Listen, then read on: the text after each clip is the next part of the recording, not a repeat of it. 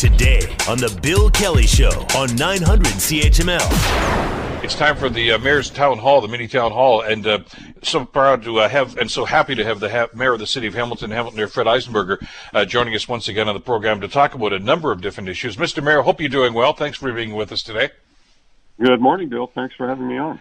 As we always, I guess, watching your meeting the other day, General Issues Committee meeting, COVID and COVID-19 and the rollout of the vaccine program and everything else seems to be dominating the discussion. But so also, as you know, Mr. Mayor, are the numbers that we're seeing right now with the variant and the new cases. And I know that at that meeting, Dr. Richardson expressed some very, very sincere and I think very well-placed concerns about what's going on here with these numbers.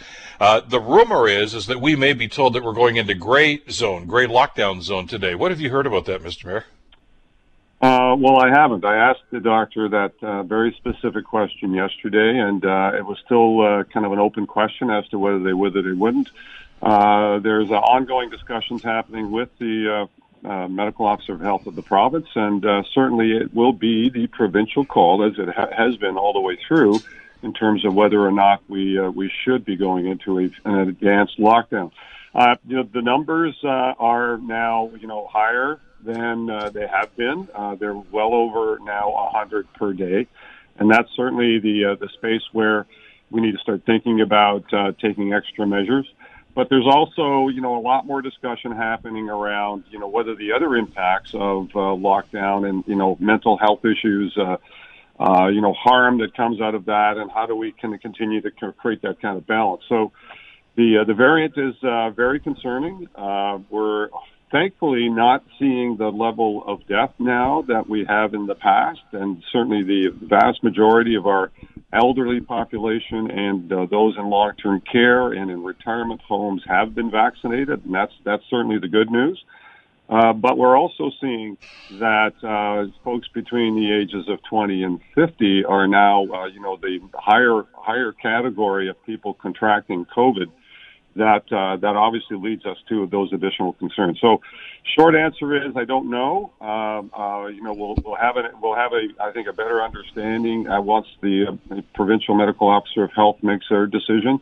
And typically, they've made these announcements on a Friday, so it's possible today, but I'm not certain that it's going to happen today. Yeah, unfortunately, you don't get a vote in this, but it is done in consultation, of course, with the medical officer of health, Dr. Richardson, here in the Hamilton area, about what may or may not be happening. Do you get the sense, though, Mr. Mayor, that there's a little more flexibility? In other words, if you just go by the numbers, as Dr. Richardson pointed out to council the other day, we're probably going to get back into the gray zone. And as you mentioned, it's over 100. I think it was 106 the last time we got put into the gray zone of the lockdown. And we're very, very close. It may actually be there now. I haven't seen the numbers for today yet.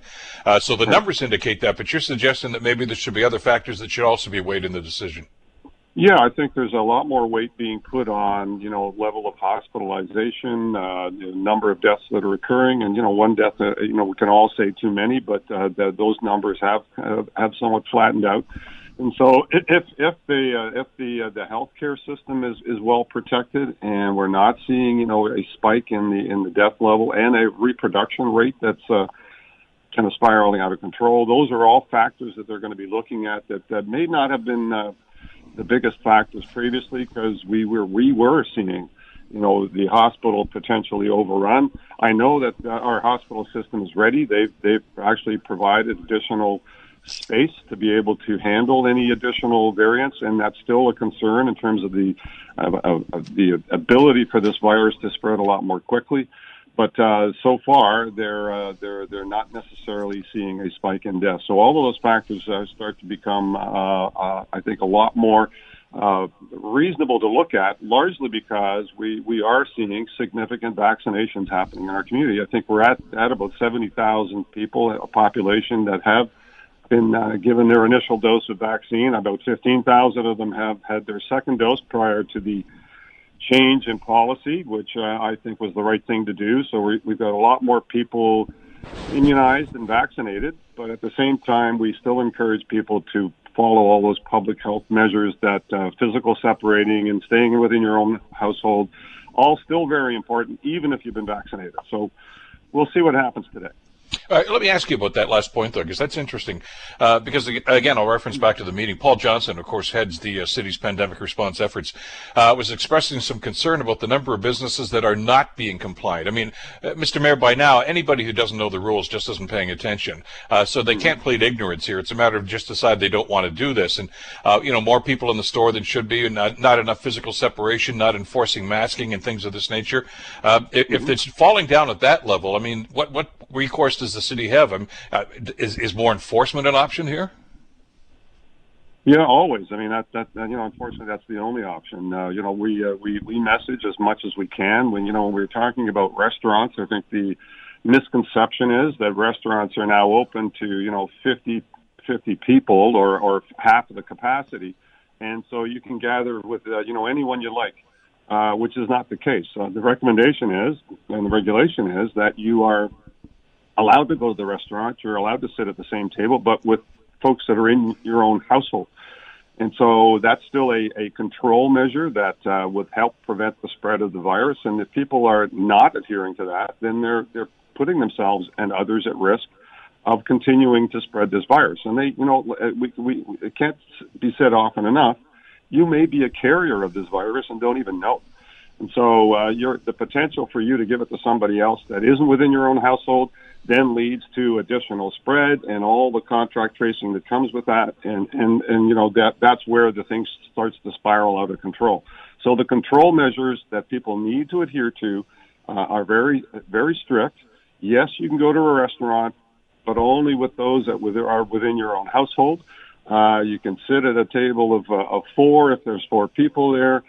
We are going to require that the restaurants also adhere to that policy. So they're going to have to ask some questions when people are coming through the door. That's their responsibility to do. And we're hoping that they do that. When I've been to the restaurant, I've been asked, name, address, phone number, all the things so that it can assist with any contract tracing should something happen. All of those are requirements for the restaurant industry to adhere to. And I hate to focus on them because they seem to be the most impacted as a result of the change, and that's a plus for them. But they also have to participate in those control measures that we keep talking about. So hopefully people are adhering to that, and if they don't, then you potentially are contributing to the spread of this virus. And so it's still very much in the hands of individuals in our community, hopefully hearing the message, and we're trying to get it out there in every way possible, either through the media, through print, through advertising, through websites, to let people know that you need a physical distance, you need to stay within your own household as much as possible. You got to wear that mask, wash those hands, and whether you're vaccinated or not, those are still the requirements until we have 75 or 80% of our population vaccinated and we get the all clear from our public health officials. Then we're in a much better shape, and we hope that happens sooner or later based on the vaccination outroll. Well, let's talk about the vaccination program. When it started the rollout a little while ago, there were some hiccups, especially with the online registration and the phone system that was in place, as the provincial one did. I mean, this is new for everybody, and I guess there's going to be some glitches from time to time. How do you assess it so far? What are you hearing? I mean, I'm getting a lot of anecdotal information from people that have gone through this. The consistency here seems to be it's a lot of trouble to try to get registered, but once you actually are told where to go and when to go, things seem to be going smoothly. What are you hearing? Yeah, it's exactly what I'm hearing. I'm getting nothing but positive reports for people getting vaccinated. When they're in the First Ontario Centre or up at St. Joe's, the process is quick, smooth, easy. People are friendly. They're getting great direction, and they're in and out of there within half an hour to 45 minutes. And you know what? We're getting great reports from people in terms of the demeanor and the efficiency of how it's being done, and how respectful everyone is in terms of people's time and their anxiety around getting the vaccine, which is real. And so we've got great trained staff that are moving heaven and earth to make sure that it's a positive, efficient, and good experience for people. Having said that, the registration system has been clunky. Every time there's an announcement on a new age category, there's a wave of registration applications that overwhelms the system. I don't know that there's any system out there that can withstand tens of thousands of people all trying to log on at the same time. And so, the beginnings of each phase has been clunky, but as it rolls out, it gets a lot smoother. And I'm hearing both. Some people have spent hours doing it, and others it took them just minutes. And so I think timing is everything on the system. And again, when we're saying to people, be patient, try not to be the first one online. Because if everybody does that, we are going to crash the system.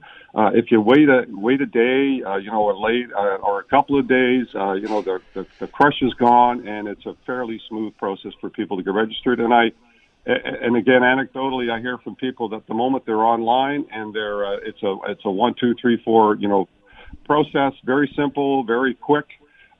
They get good information in terms of their wait time.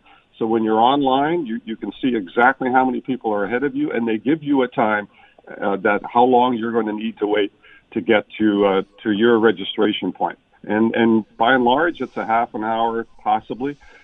Many times it's even less than that. And so, yeah, it's a little bit more challenging, but unfortunately, it's the way we have to go to try and get this done. And in terms of vaccinations, if we have supply, we can vaccinate as many people that need to do it on a daily basis. So right now we're doing about 700 folks a day at the First Ontario Centre. That will continue as long as the supply is limited to where it is, but we can do 3,000 a day. And we are then planning to open up Rosedale in the East End, which will be a full-time vaccination center as well. So as supply increases, we're ramping up locations where people can get vaccinated. So I understand the anxiety around this. I get the frustration that people are going through. They're just going to have to be patient because everyone that is eligible to get a vaccine will get a vaccine. We'll leave that for now because there's lots more coming up, and we'll wait for the provincial announcement about any restrictions that are going to be imposed or not imposed as time goes on. And notwithstanding the fact that you are, like everyone else at City Hall, consumed by the vaccine rollout right now, it's business as usual. There's other things that you have to do. And one of the questions that I've been getting from an awful lot of people, and I want to just very quickly in the time we have remaining, we're looking for a new chief of police here in the city of Hamilton. Of course, Chief Girt resigned some time ago. You have an interim chief right now, Frank Bergen. Where are you in that process as chair of the Police Services Board? Are we close to the finish line here?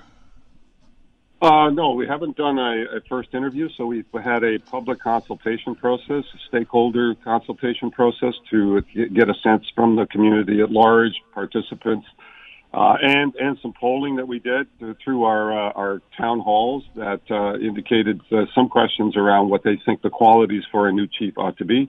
We've gone through that process. The consultant that's working on this on our behalf are out there looking for candidates. We have not yet seen the short list, but I expect to see that soon. And then we'll get into interviews starting in early April, and hopefully by the end of April we'll have a candidate identified. So we're well advanced in the process. These things take time, unfortunately. And given the virtual environment that we're operating, it probably takes a little bit more time to get done. But I anticipate that by early April we'll start doing some interviews of hopefully some great candidates that are applying to be the new chief of police here in Hamilton. The debate is always, okay, do we go external or do you want somebody from within? Do you have a preference? Look, I mean, in fairness to everyone, we've done an external and internal search. Folks, both externally and internally can apply. I don't know who has applied at this point, so I would anticipate that there'd be some applicants from the internal force, and there's certainly credible applicants there, and there'll be applicants, externally from around the country or locally in other services that would apply as well.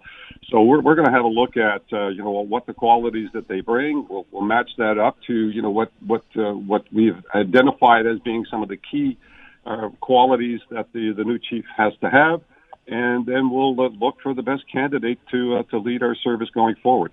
We've got great talent internally, and I'm sure there's great talent externally out there as well, and we'll assess both and make sure that we pick the best person for the job going forward. Well, we'll have to leave it there. Time is our enemy here, as always, when we have so many things to discuss. Mr. Mayor, I do appreciate you taking some time out of a busy day to speak with us today. Thanks so much. Stay well, and we'll talk again soon. Always a pleasure, Bill. Thank you. The Bill Kelly Show, weekdays from 9 to noon on 900 CHML.